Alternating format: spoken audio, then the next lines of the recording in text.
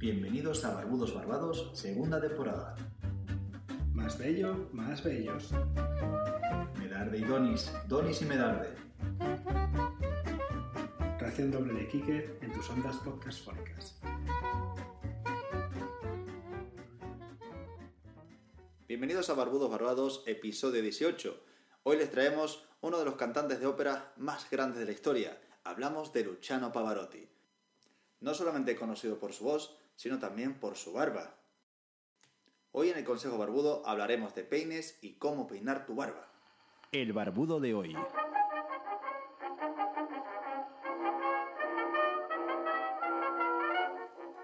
Luciano Pavarotti nació en el año 1935 en las afueras de Módena, en el norte de Italia.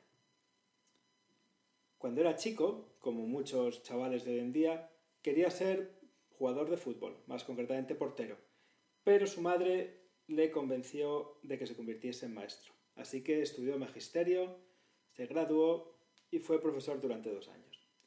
Sin embargo, ese sueño no le llevaría muy lejos, no duró mucho. Esos 2 años de los que hemos hablado es todo lo que estuvo de profesor hasta que decidió dedicarse a la música.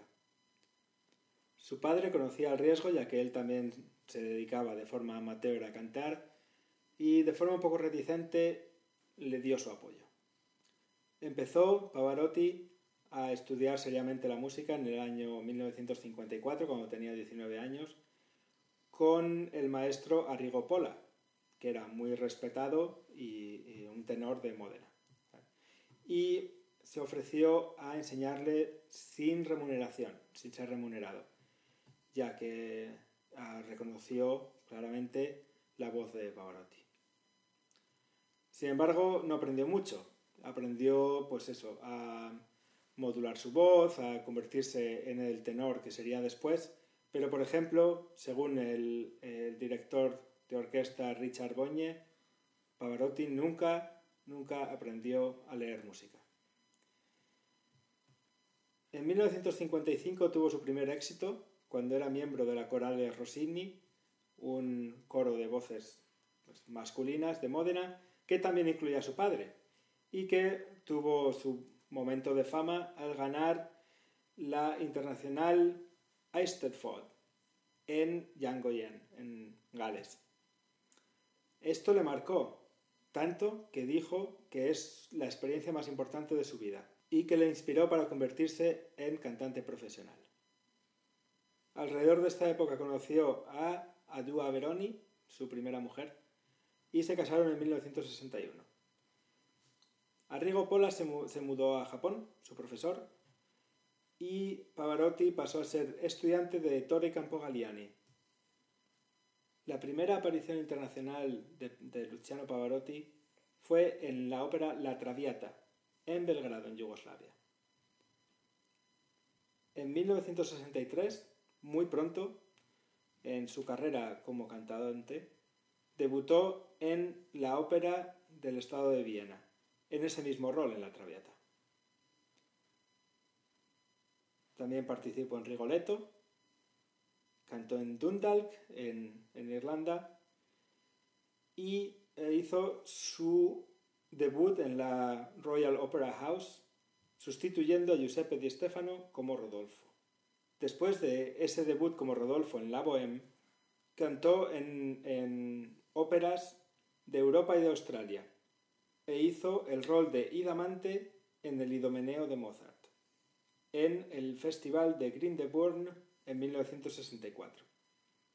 En Estados Unidos apareció por primera vez en 1965, en Miami, cantando junto a Joan Sutherland como Edgardo en Lucia de Lammermoor.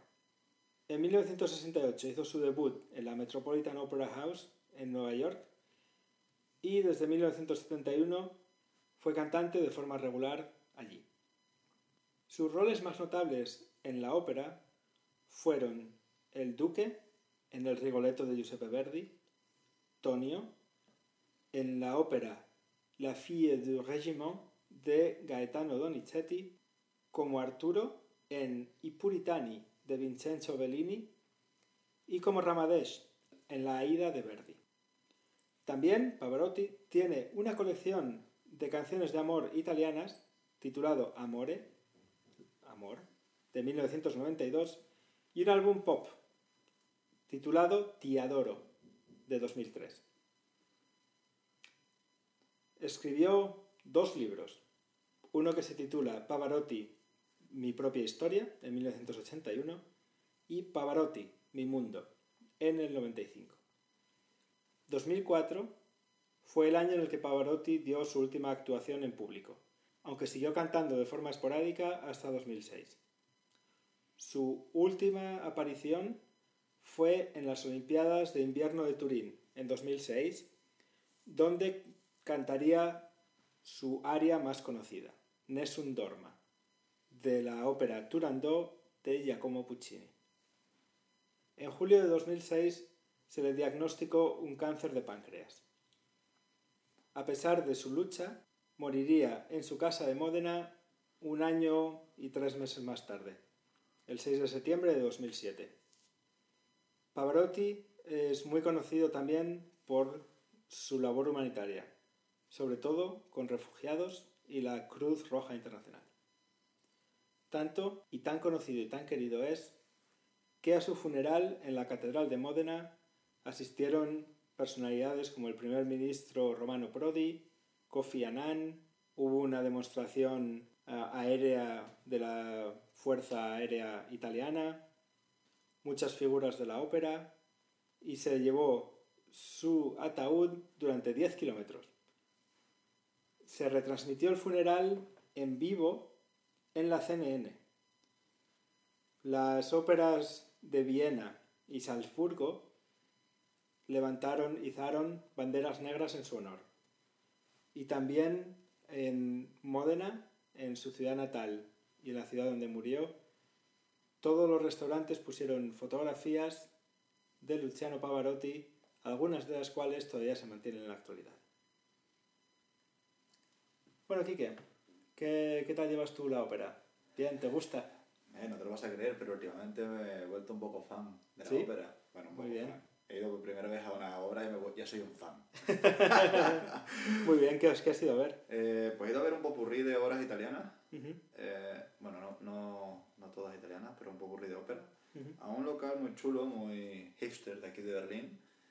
Dabas la donación, ni siquiera pagabas una entrada. Eran jóvenes, bueno, ni tan jóvenes, pero eran personas que se estaban iniciando en el mundo del canto. Uh-huh. Y la verdad, como primera experiencia en ópera, estuvo muy bien. Muy bien, sí señor. Sí, cierto que también, ahora que lo pienso, estuve en la Filarmónica de Berlín, Uh-huh. que había una especie de concurso de jóvenes promesas y había un tenor también acompañando porque había tanto de instrumentos de viento como un tenor con un pianista. Uh-huh. Muy bien. Pero yo creo que no estoy seguro si era el tenor o el pianista los que concursaba, pero estuvo muy bien. Recuerdo que era de aspecto asiático, era muy bueno. Uh-huh. Tampoco te puedo decir si era bueno, pero a mí me pareció bueno. Sí, hombre, eso si te pareció pues ya está, tampoco somos aquí expertos, ¿no? Cuidado, que yo tengo un backend, que yo estuve en un coro, tú no sé, Cuidado, bueno, estuviste de utillero. No, perdona, y era un bajo, formaba parte del coro. ¿Sí? ¿Pero por estatura o qué? No precisamente. Nada, yo canto fatal. No, a mí no, eso no... Yo canto para mí mismo y ya está. Hasta que me diga alguien que me calle. ¿Ni cuando te duchas? Sí, pero para mí mismo. Nada, yo no recuerdo haber ido a óperas. No ha habido ninguna que me haya entusiasmado así. Aunque desde que fueron mi padre y mi hermana a ver La Flauta Mágica de Mozart, la Magic Flotte, o como se diga en alemán. ¿Se Magic Flotte? Es algo así, sí. ¿En serio? No es Magic, pero es Flotte seguro. Die Flotte Magic. Die Magische Flotte, puede ser. Sauber Flotte. Eso es limpio. Pues estaba limpia, ¿no? O sea, es mágica. Bueno. Pues La Flauta Mágica. Vinieron hablando tan bien de la ópera que tengo ganas de verla. El Papagino, sí, muy bien. Incluso la película de Ken Loach, tengo ganas de verla. No, espera, no es de Ken Loach. La peli de Kenneth Branagh, tengo ganas de verla, la Flauta Mágica. Vale. Kenneth Branagh me gusta mucho. Es un muy buen actor. Bueno. Director. Ay. Director. Director. También es actor. Pero la flauta mágica la dirige. Perdón. Pero Kenneth Branagh, por ejemplo, tiene una muy buena película, te la voy a recomendar, que la recomiendo en los tours, que se llama La Solución Final. Haciendo de uno de los soldados de la S... Bueno, no soldados, de uno de los grandes... de las grandes figuras del nazismo. En esta película. Muy, muy buena actuación. Sí. También ¿no sale en Dunkirk? Me parece que sí. Sí, no me acuerdo. En Dunkirk, yo creo que sí. Pero sí que ha hecho muchas obras así. Dije Ken Loach al principio, pero Ken Loach es un director de una película que me encantó, que se llama Kes, y va de un chaval en la Inglaterra no es de la Revolución Industrial, porque es de los 60, 70, pero es de la Inglaterra empobrecida, Claro. de todos estos barrios pobres y tal. Y es un chaval que tiene un halcón, o que encuentra un halcón y se hace amigo y tal. Y bueno, pues es como La soledad del corredor de fondo, es otra película similar. Y me encanta porque tiene un póster genial, que es el actor principal, el chaval haciendo el gesto este de los ingleses, de los 2 dedos para arriba. ¿Sabes? Que es como una peineta. ¿Sabes que me lo explicaron justo ayer? Sí, te lo no juro. lo sabía. Sí, me lo explicaron justo ayer. Sí. Y resulta que era porque le cortaban los dedos Claro. a los arqueros. a los arqueros, claro. porque eran muy famosos, porque eran muy buenos arqueros. Los arqueros ingleses eran pues súper conocidos, claro. Entonces, cuando había una batalla, el símbolo de la victoria es 2 dedos para arriba, Exacto. porque son los arqueros que sobrevivían, decían, Eso no lo tenemos sabía, los dedos, pero sabía lo otro. y los de la derrota, el que te jodan, de la peineta, ¿no? Sí. Se enseña los 2 dedos porque es como te los hemos cortado y ala, aquí los tenemos, ¿no? Muy bien. Habéis perdido, toma. Pues el actor dijo que no quería volver a hacer cine nunca más y desapareció. Un peliculón, le dieron el premio de actor juvenil, no sé qué, hizo esa peli y ya está. Y se retiró. Pues no lo sabía. Uh-huh. Bueno, vamos a volver al personaje de hoy. Vamos con algunas anécdotas. Y la primera, pues una de las mayores. ¿Tú sabías que Luciano Pavarotti tuvo el récord mucho tiempo por el aplauso más largo después de una obra? ¿Pero lo dio él o se lo dieron? Lo dio él. Pero el típico aplauso de... que va lento y va poco a poco. Ese, por eso, así te forras. No. Es un idiota. No. El 24 de febrero de 1968, en el Palacio de la Ópera de Berlín, Luciano Pavarotti, con la obra El Elixir del Amor. Qué bonita obra. Pregunta. Sí. ¿Cuánto crees tú que duró ese aplauso? Pues mira, aquí en Berlín, en Alemania, yo creo que es cosa del teatro alemán, siempre se da mucho aplauso, mucho tiempo. Es un poco rollo, la verdad. Sí. Tú das ahí, plas, salen 3 veces. Así que, pues no sé, a mí siempre se me hace larguísimo. ¿Qué quieres que te diga? Pero voy a decir, el récord mundial de aplauso. Sí. Pues si normalmente entre lo que aplaudes y van y vienen y no sé qué, te tiras 5 minutos, pues pongamos algo exagerado. 20 minutos de aplausos. Multiplícalo por 3 más 7. Porque fueron exactamente 67 minutos de aplauso. Madre mía. Vaya turra. A saber cuánto duraba la obra. Igual duraba menos. Claro, por eso digo. Bueno, pues... Nada. Y lo mejor, tú sabes que cada vez que aplauden se van y vuelven, ¿no? Claro. Sí, Sí. bueno, todo este... Claro. Reverencias, tal y cual. Le enseñas ahí al técnico de sonido. Sí, bueno, ¿cuántas veces crees tú que salió el Pavarotti? En una hora. Hombre, pues a ver... entre que sales, entras, el telón, tal y cual, pues que una vez cada 3 minutos. Pues que eso es 20 veces, 20 veces. 165 veces. Pero si no hay tiempo. Una hora de aplausos y sale 100 y pico veces. De hecho hay otro récord probablemente... Pero sale 3 veces por minuto. Ya. Igual hay otro récord propio pues de no da tiempo a la Pavarotti. cortina a cerrarse. Esa es la tecnología alemana. Que probablemente tenga otro récord personal, que es la vez que más deporte ha hecho Pavarotti. No, hombre, no es que era portero de chico. Madre mía, era portero porque se quedaba clavado y ocupaba mucho. Joder. Al gordo ese que canta bien, ¿no? Hostia, Es así. llegó al equipo y dice, yo te veo de portero.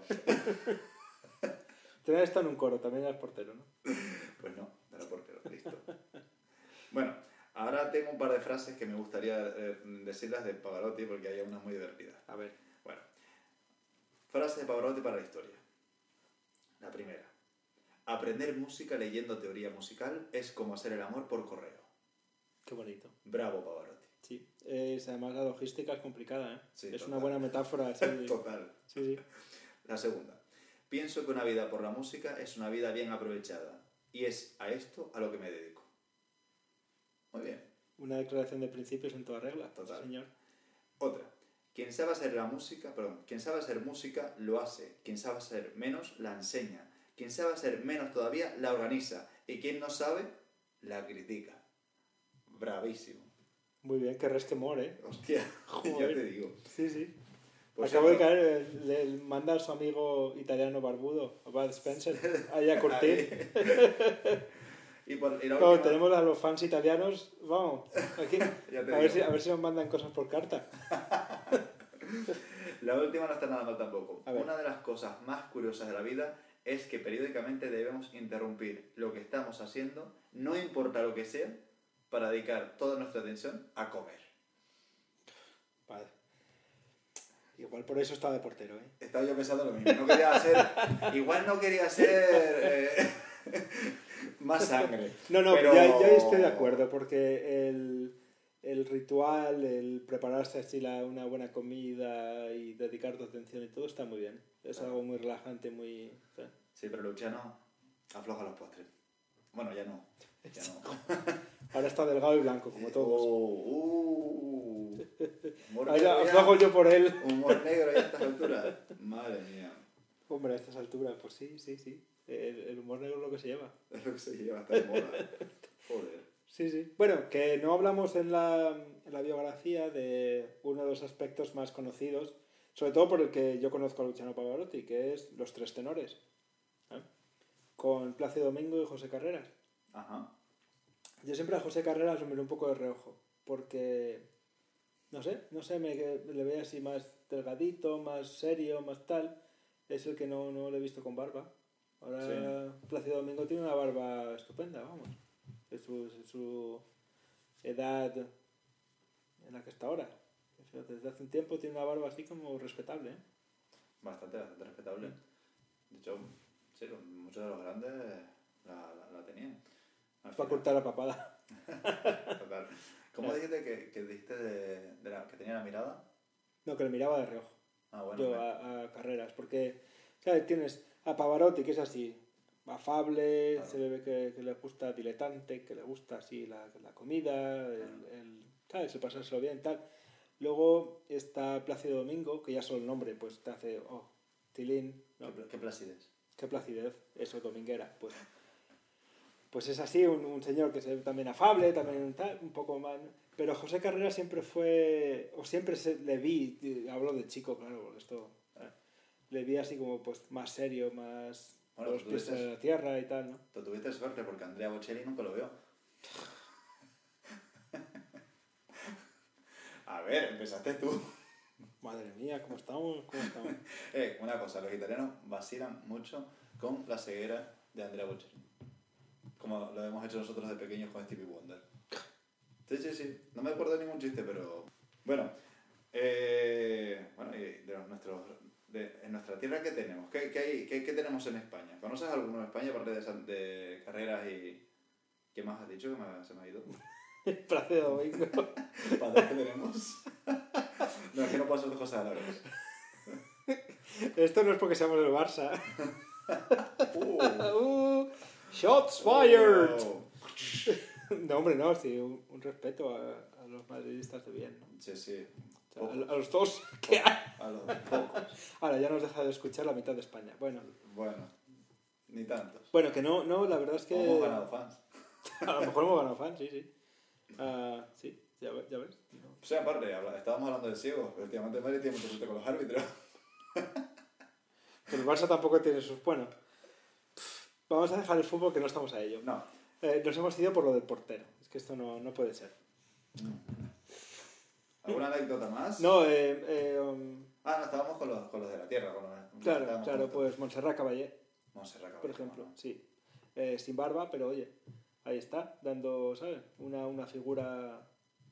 Un figurón. Un figurón, sí. Vamos, de historia musical. Total. Hombre. Total. ¿Y cómo se llama esta otra mujer? Ainhoa Arteta. Ainhoa Arteta. Vale. Qué buen rima. Esa aliteración. No, pues eso, Ainhoa Arteta también, ¿sabes?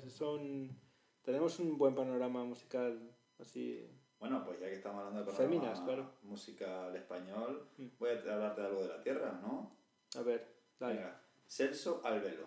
Una de las figuras que el año pasado no lo conocerá, yo tampoco lo conocía, y la verdad es que tengo que decir que él ha sido un poco informándome. Yo creo que esa foto la he visto antes, fíjate. En algún telediario, en alguna revista o así, me parece. Esa en particular. Sí, una pinta super fashion. Fíjate. Bueno, pues este chico de 40 añitos, es de Santa Cruz de Tenerife, viene de la escuela de Alfredo Kraus. De hecho, dice que se parece mucho el timbre y el tono de voz, el color de la voz, ¿vale? Y nada, por lo visto tiene una proyección bastante grande. Bueno, es joven todavía, ¿no? 40 años. Claro, eso no es nada. Es cierto que suelen despuntar tarde, ¿no? No lo sé, debe ser que se les reconoce cuando ya tienen una edad, ¿no? Claro, supongo. Diría yo, porque antes, pues sí.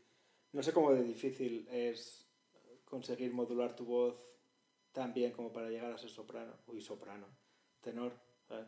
Claro. A lo mejor tu voz va evolucionando hasta que llegas a ser tenor y antes eres medio tenor y tal y cual. Yo, y todo sinceramente, de lo que poco que me acuerdo del coro, claro, eso eran otras edades, teníamos 16 años, las voces cambian, claro. Pero sí es cierto que ya llegas y te posicionan, o eres bajo, o eres tenor, o eres contralto, creo que es. Las mujeres, contralto, ¿no? Barítono. Claro, eso sí. Barítono, que sería contralto, soprano y las mujeres que hacen las voces graves, no me acuerdo tampoco cómo se llama. Pero bueno, que ya desde pequeño, pero suelen ya, muchas de esas voces cambian, ¿no es cierto? Claro, eso es, sí. Pues sí, bueno, pues este chico, por lo que leo, pues estudió en la Escuela Superior de Canto de Madrid, Reina Sofía, y después se pasó a la Academia de Brusetto. Y nada, tiene bastante recorrido en Italia, por lo que veo en su biografía. Pues nada, a ver a dónde llega. Sí, me estaba acordando ahora porque estaba pensando en la zarzuela, que no es ópera, pero es un género español similar, ¿no? Y, bueno, similar a que a una opereta o algo así. Bueno, es una ópera ligera, tiene 2 actos solamente, si no recuerdo mal. Y hace poco, igual todavía siguen con ello, andaban de polémica porque el Teatro Real quería hacerse cargo de la zarzuela, del Teatro de la Zarzuela, y no querían porque el Teatro Real es un poco así, bueno. Y andaban de polémica, estuvieron de huelga y tal y cual, y de protestas hace poco. No, bueno, no sabía nada. No sé qué habrá acabado el ¿Pero asunto. son como subgénero o...? ¿La zarzuela? Sí. No sé exactamente cómo está clasificada, pero es como una ópera ligera de, me parece, 2 actos. Hay zarzuelas muy conocidas, como por ejemplo El huésped del sevillano. ¿Sabes? Y eso es un género muy español. Es un género nuestro que se está un poco, no perdiendo, pero un poco dejado de lado, ¿sabes? Y tiene sus equivalencias pues en el Spiegel alemán, como hemos mirado hace un poquito, y la ópera comique francesa también. Entonces ha sido un género más ligero que una ópera en condiciones, ¿no? Como la Traviata o cualquier cosa de Puccini. Como arte lírico escénico. Estuve leyendo. Igual podríamos aprovechar ya que tenemos tanta oferta en Berlín para ir a ver alguno. Sí, hombre, yo nunca he estado en la Filarmónica, por ejemplo. Yo sí estuve ahí y tiene muy buena acústica y hay varias salas. Estuve en una de las salas pequeñas, me pareció muy buena. Pero la verdad es que viendo los precios que hay aquí, muchos mejores que en España, deberíamos aprovechar. Claro, sí. Pues mira, ya iremos a ver algo. A ver si ponen la Sauberflote esta. A ver si nos ponen la flauta mágica y podemos ir. La Sauberflote. Dios, que nadie que nos esté escuchando no sepa alemán, que no van a crujir. Es que es algo así. A ver, voy a buscar porque si no me... La Sauberflote. Música de buscar. Hoy me gusta el verano porque el cielo está a mi lado, porque las aves cantan y mi corazón salta. Pues te vas a reír, pero no es la Sauberflote, es la Zauberflote. Perdona. Oye, que solo me equivoco en una letra. ¿Cómo es? Zauberflöte. Claro, soy canario, eso es imposible para mí. Zauberflöte. Zauberflöte. Bueno, si eres canario es Zauberflöte. Zauberflöte, y nunca me entenderán alemán, seguro. Mira, un par de anécdotas más. A ver. ¿Sabías que en 1989 la Ópera Lírica de Chicago prohibió contratar más a Pavarotti ¿Por qué? debido a su arraigado hábito de cancelar a último momento? ¿Ah, sí? Sí. Fíjate. Como los Rolling Stones. Qué grande. Y después hay otra muy buena que dice que en 1982, buen año, buena cosecha, Sí, ya, sí. Ujú, protagonizó la película Yes, Giorgio. En su papel como Giorgio obtuvo 2 nominaciones al Razzie sí, como peor actor y peor nueva estrella de 1983. Ay, Pavarotti. Eso está visto que no ser artista en una cosa no te vale para otra, No. necesariamente. Pues no, para nada. Claro, es como Michael Jordan y el béisbol. No, terrible. Mira, estaba pensando en los orígenes de la ópera. Digo, a ver de dónde viene esto. ¿Sabes? Seguro que viene alguna de los griegos y tal y cual, pero no. Es mucho más reciente. ¿Tú de qué año crees que puede ser la ópera? Pues yo hubiera dicho lo mismo, ¿no? De representación en público, la tragicomedia griega, ¿no era? Sí, pero eso es más teatro, eso no es Claro, una más ópera teatro, cantada. Cierto. No sé, ya que me has dicho eso me has dado una buena pista. Claro, hombre. Vamos a decir principios del 18. Bueno, Me he pasado. es de la primera obra considerada ópera, tal cual la conocemos hoy, fue Dafne, de Jacopo Peri. Y eso fue escrita en 1597. Bueno, ahí Entonces, te ha pasado un siglo poquito, arriba. pero nada. Siglo arriba, siglo Un abajo, poquito por ahí. nada más, ¿no?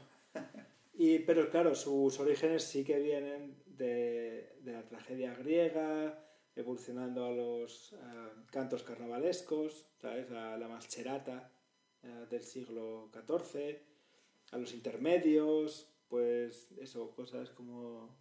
No sé si la zarzuela está, por ejemplo, en ese...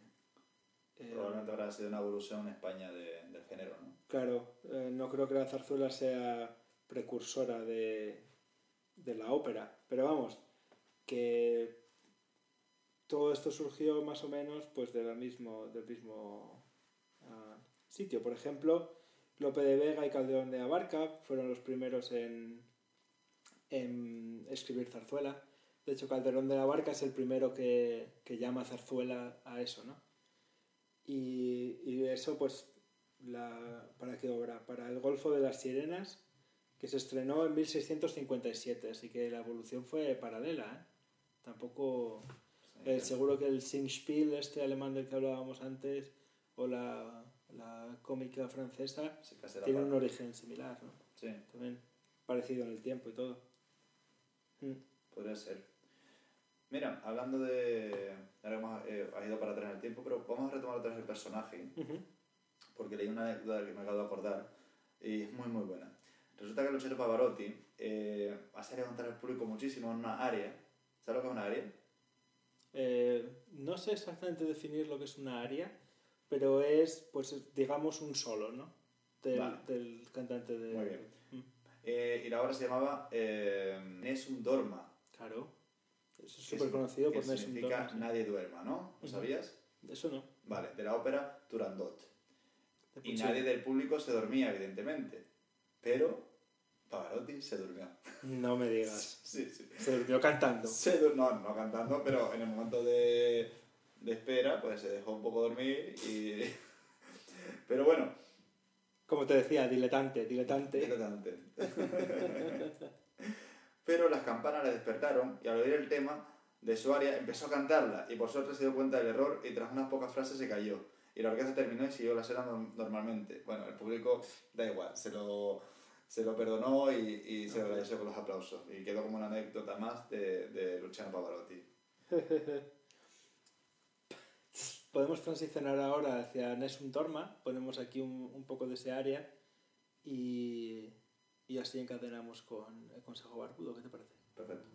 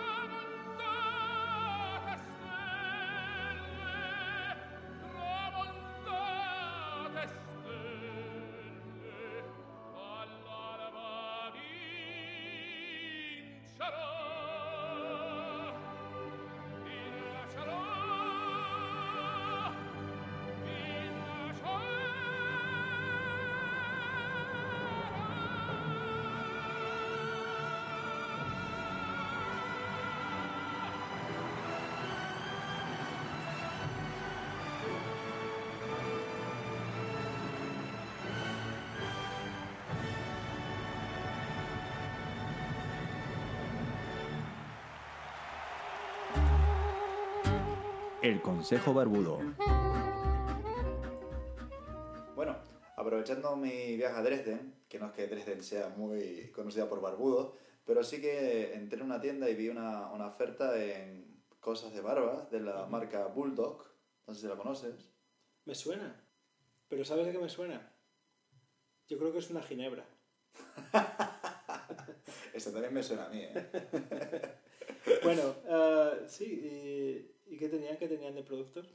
Bueno, tenían un par de ofertas buenas, pero al final me pillé 2 cepillos. Ajá. ¿Cepillo o peine? Me pillé 2 cepillos y el otro, no sé cómo lo dirán ustedes. En Canarias yo también lo llamo cepillo, pero es como de púas más finitas y juntas. No, pero esto es un cepillo. Entonces un cepillo y después un peine. El peine es el... Claro, esto es un... Vale, pues compré los dos. Compré un cepillo y un peine pequeñito. Vale, Bien. pero el cepillo no es para cepillarte el pelo en seco, o sea, la barba. Es para hacerlo con tu champú para la barba. Claro, muy bien. Para que se extienda bien. Para ¿no? que se coja bien la piel y tal. Las puntas son muy finas. Claro, son cerdas, ¿no? Son, las cerdas, claro. exacto. No son púas duras, sino Exacto. que es de pelo. Sí, son cerdas muy muy finitas que no hacen daño, ¿vale? Y te hace bastante espuma. O sea, ahora lo noto. Claro. Claro, porque con las manos no es igual. Y nada, por cierto va a ser un regalo otra vez de nuestra fan número 1. Muy bien, Muy bien. Y después el otro peine, pues lo puedes hablar tú más de él, porque lo has utilizado más que yo. Sí, yo me compré un peine de la marca Irish Beard Company, me parece que se llama. Y es un peine más gordo, porque ahora tú has ido al peluquero, al barbero, y al barbero de Nepsat, en el que estuvimos en el episodio número 10. A nuestro gran amigo Nepsat, que siempre se acuerda de mí y ya me da un abrazo y todo. Pues te ha dejado bien recortada ahora. Se ha pasado. Pero... Le he dicho un poquito, por favor, en alemán, claro. ¿vale? Ein bisschen bitte. Y ha hecho lo que se ha ido de los huevos. No, te ha dejado un poquito, eso es lo que querías, ¿no? Muy poquito. No, pues yo ahora tengo la barba bastante larga y frondosa, así que un peine de púas más gordas y separadas es mucho mejor que un peine de púas muy juntas y muy pequeñas. Sí. Porque la barba tira mucho, entonces un peine así más gordo es más fácil de peinar. Tiene más fuerza, no se dobla. Tengo un peine de plástico que, así con las púas muy juntas, que solo utilizo para después de la ducha, por ejemplo. Lo que tú dices, para extender un poco no el champú, sino para, como aprovechando el suavizante, pues separar los pelos y todo. Claro. El otro peine lo llevo conmigo y cuando necesito un poco así de estilismo en el momento, pues le doy ahí el pase del peine más gordo, ¿no? Yo no llegué prácticamente a utilizarlo porque fue hace una semana que lo compré, pero sí, porque al final se te juntan mucho los pelos cuando tienes mucha barba, se te enreda. Claro, es normal, pasa con todo el pelo. Y tienes que por lo menos cepillarte una vez al día, no está nada mal. Pero no es lo mismo hacerlo después de la ducha que, claro, del seco y que lo que tú dices. Llevar un peine de campaña, digamos, para cuando sales de casa está muy bien. Está muy bien. Y este es mucho mejor porque tenía el típico finito, que es para el pelo, y que se duele. Duele, tira mucho. Tira mucho. Claro. Yo ese es el del pelo, es el que decía que utilizo para después de la ducha, que sí tira pero desenreda, ¿no? Desenreda muy bien. Muy bien. Y el otro es el Qué buen eslogan, ¿eh? Sí, señor, sí. Para eslogan, más bello, más bellos. A ver si hacemos camisetas y las podemos poner a disposición de todo el mundo. Igual el eslogan en unos peines así. Hombre, barbudos barbados. Edición limitada, para los más fans.